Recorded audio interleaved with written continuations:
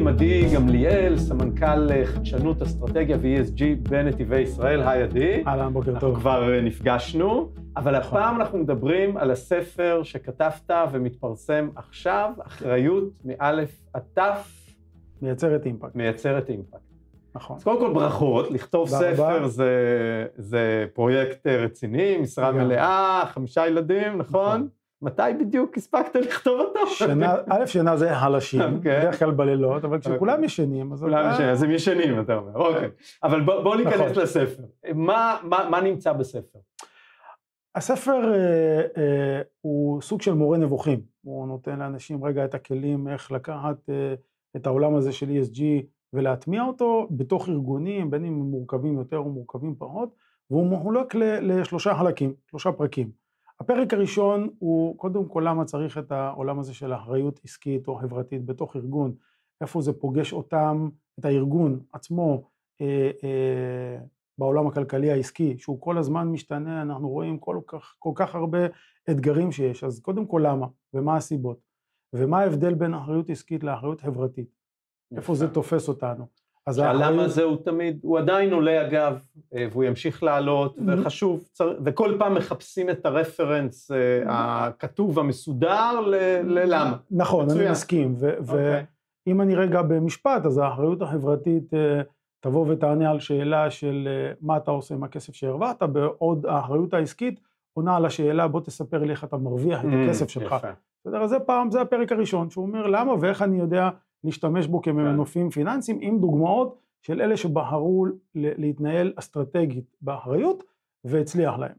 זה פעם אחת. החלק השני שלו, הוא חלק שעוסק בערכים, שלפעמים אנחנו שוכחים אותם, לפעמים אנחנו לא מבינים אותם, ואיך אנחנו יכולים לתרגם אותם לאסטרטגיה עסקית. אני אתן כדוגמה. אם אני מדבר על ערך של אמון, מה זה אומר אמון בתוך הצוות שלי, בתוך הארגון? מה זה אומר אמון אל מחזיקי העניין? איזה ערך כלכלי זה יודע לתת לי בתפיסה הזאת? זה יכול להיות שירות, זה יכול להיות נחישות או כל ערך כזה. יש כ-89 ערכים שאני נותן את הראייה שלי לאיך הם יכולים להפך פעם אחת ללכידות בתוך הארגון ופעם שנייה מנוף כלכלי. יפה. והערכים באמת הם הרי מאוד קשה למדוד אותם בתוך הארגון, וכולם אוהבים לדבר עליהם ולפעמים גם להתהדר עליהם, ומתוך כוונה מלאה, אבל אנחנו יודעים שזה מורכב מאוד הרבה פעמים הירידה הזאת, או האינטגרציה של ערך שנמצא אולי בתפיסה של ההנהלה לכלל הארגון, ולכן חשוב לשים אותם על השולחן. נכון, לפחות רגע להעלות את המודעות. זה אחד. החלק השלישי הוא נותן טיפים, 10 טיפים לך מישהו שהוא בתחילת הדרך שלו, רוצה רגע לעשות ולייצר פה שינוי בתוך הארגון שלו, שהוא נמצא בו, ואיך אפשר לקחת ולהסביר פעם אחת להנהלה את הערכים האלו, את הדרך שזה מתחבר לעולם העיסוק הליבה שלו, ואיך זה הופך להיות הרבה יותר נכון. זה מבוסס כמובן על הניסיון שלי, גם כמנטור סדרתי בכל כך הרבה תוכניות, וגם כמישהו שמנסה לעזור פה, בטח בעולם הציבורי עם חברות ממשלתיות, ואם אני רגע צריך לאגד את הכל למשפט אחד, אני אומר שניהול אחראי הוא מבוסס סיבה ולא משימה. כשאתה נותן למישהו משימה, הבין, סבבה לגמרי, הוא יעשה את זה כי אתה או את המנהלת, אז זה בסדר, אבל כשאתה נותן לעובד שלך או למחזיקי העניין שלך, את הסיבה למה אתה עושה את זה, והם מתחברים לסיבה הזאת, הם מצליחים להביא את עצמם לשולחן, וזה בהכרח 1 ועוד 1 יוצא 3 ולא 2. זה ממש הצגה מדויקת מאוד של הערך המוסף, שבעצם האחריות התאגידית או ה-ESG מביאים. ובואו נחזור אז לטיפים. תן לי דוגמה ככה, מתוך 10, תבחר איזה טיפ שאתה חושב שיהיה מעניין ככה להתמקד עליו. אתה יודע, זה כאילו לבחור את אחד הילדים, זה קצת בעייתי, אבל אם אני רגע צריך לקחת משהו שאני חושב שהוא משמעותי יותר מהכל, זה המדידה. אני איתך מאוד בעניין הזה. אם אתה יודע, זה כמו דיאטה. כדי להתחיל רגע להוריד במשקל, צריך לדעת מה שנקרא כמה אתה שוקל.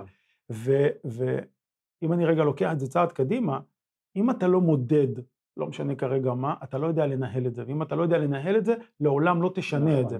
זה לא, וזה נכון לכל דבר, והעולם של ESG, בין אם להפוך אותו ממשהו אמורפי, לאיזושהי אמירה מאוד מאוד כללית, לנתונים בשטח, למדוד את זה, לטייב את הנתונים כמו שצריך, ואני אתן רגע דוגמאות. כן. אני אתן רגע דוגמאות. כן.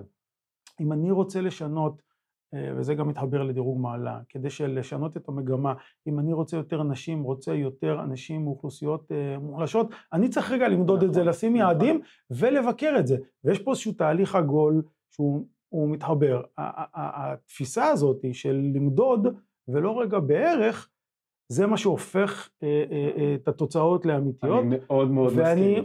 ואגב, אתה יודע, במיוחד בהקשרים, בשתי הדוגמאות שנתת, יש פה נטייה טבעית, אנושית, ללכת לסיפורים, סיפורי ההצלחה, הסיפורים המרגשים, הסיפורים האנושיים, נכון. שהם נכונים ב100%, אבל הם לא נותנים לך תמונה אמיתית, ולפעמים אפילו מטשטשים את התמונה האמיתית. אתה נשאר בסיפור ובאנקדוטה, ולא באיזשהו שינוי שיטתי ותהליכי של הארגון. ואני אתן רגע דוגמה למשהו שאני עובד, הוא היום על שולחני, בסדר?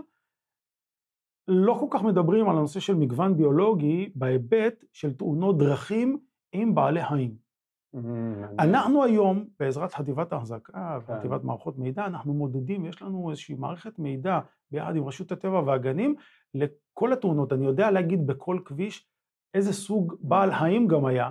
אז זה פעם אחת, אם אני לוקח את השכבה הזאת, ולוקח את השכבה של מעברי בעלי חיים, שהם בעיקר לניקוז, ואני לוקח שכל של אקולוג, אני יודע רגע לקחת את הביג דאטה הזה, להפוך אותו למה שנקרא ידע, ואז לשנות. לכלי עבודה. נכון, ואז אני יודע לבוא ולהגיד, תקשיבו, במקטע הכביש הזה, היו פה הרבה תאונות, כדי להציל חיי אדם, וכדי להציל את בעלי החיים, אפרופו מגוון ביולוגי, אפרופו יעדי האו"ם, אני יודע לטפל רק במקטע הזה, ואולי צריך לשים פה עוד מעבר בעל חיים, או לשנות רגע את הניקוז הזה, ולהפוך את זה למשהו שהוא גם אמיתי, ולא רק להשאיר את זה ברמת הסיפורים, וזה בדיוק הרעיון של להתעסק באחריות העסקית שלך.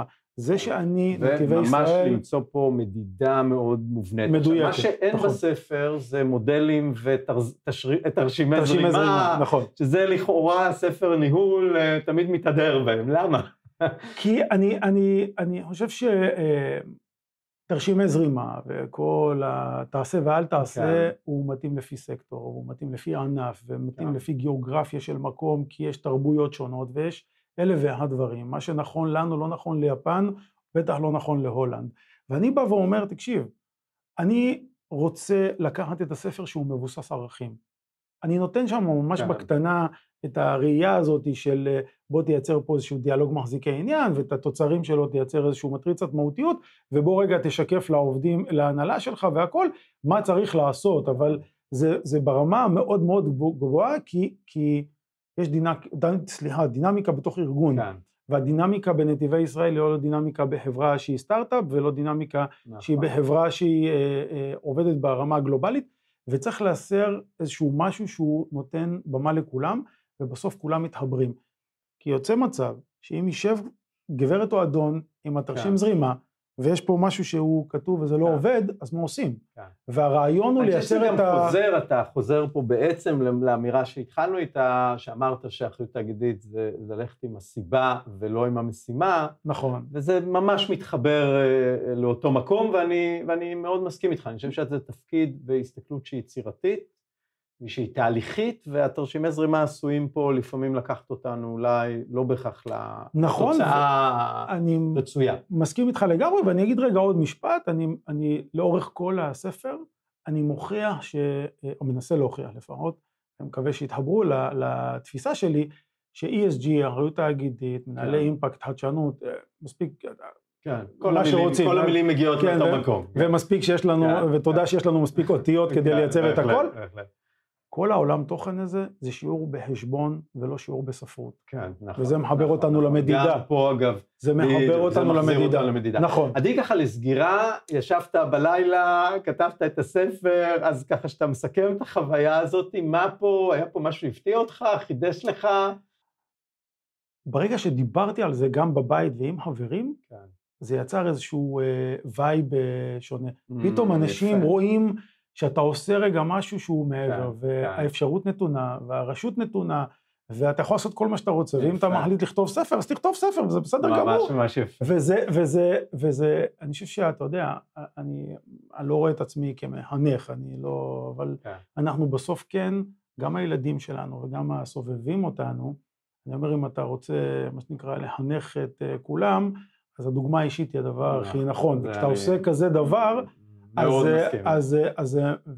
ואם בסופו של דבר, הנחישות הזאת והספר הזה יעזור למספר אנשים לעשות את הדברים יותר נכון, אז שלי אני עשיתי, והניצחון הגדול מבחינתי זה שהוא יוצא לאור. נהדר, אז אתה ממליץ בקיצור לכתוב עוד. עדי, אחריות מאלף עד תף מייצרת אימפקט, אז מה שנקרא, רוצו לקרוא, ותודה רבה.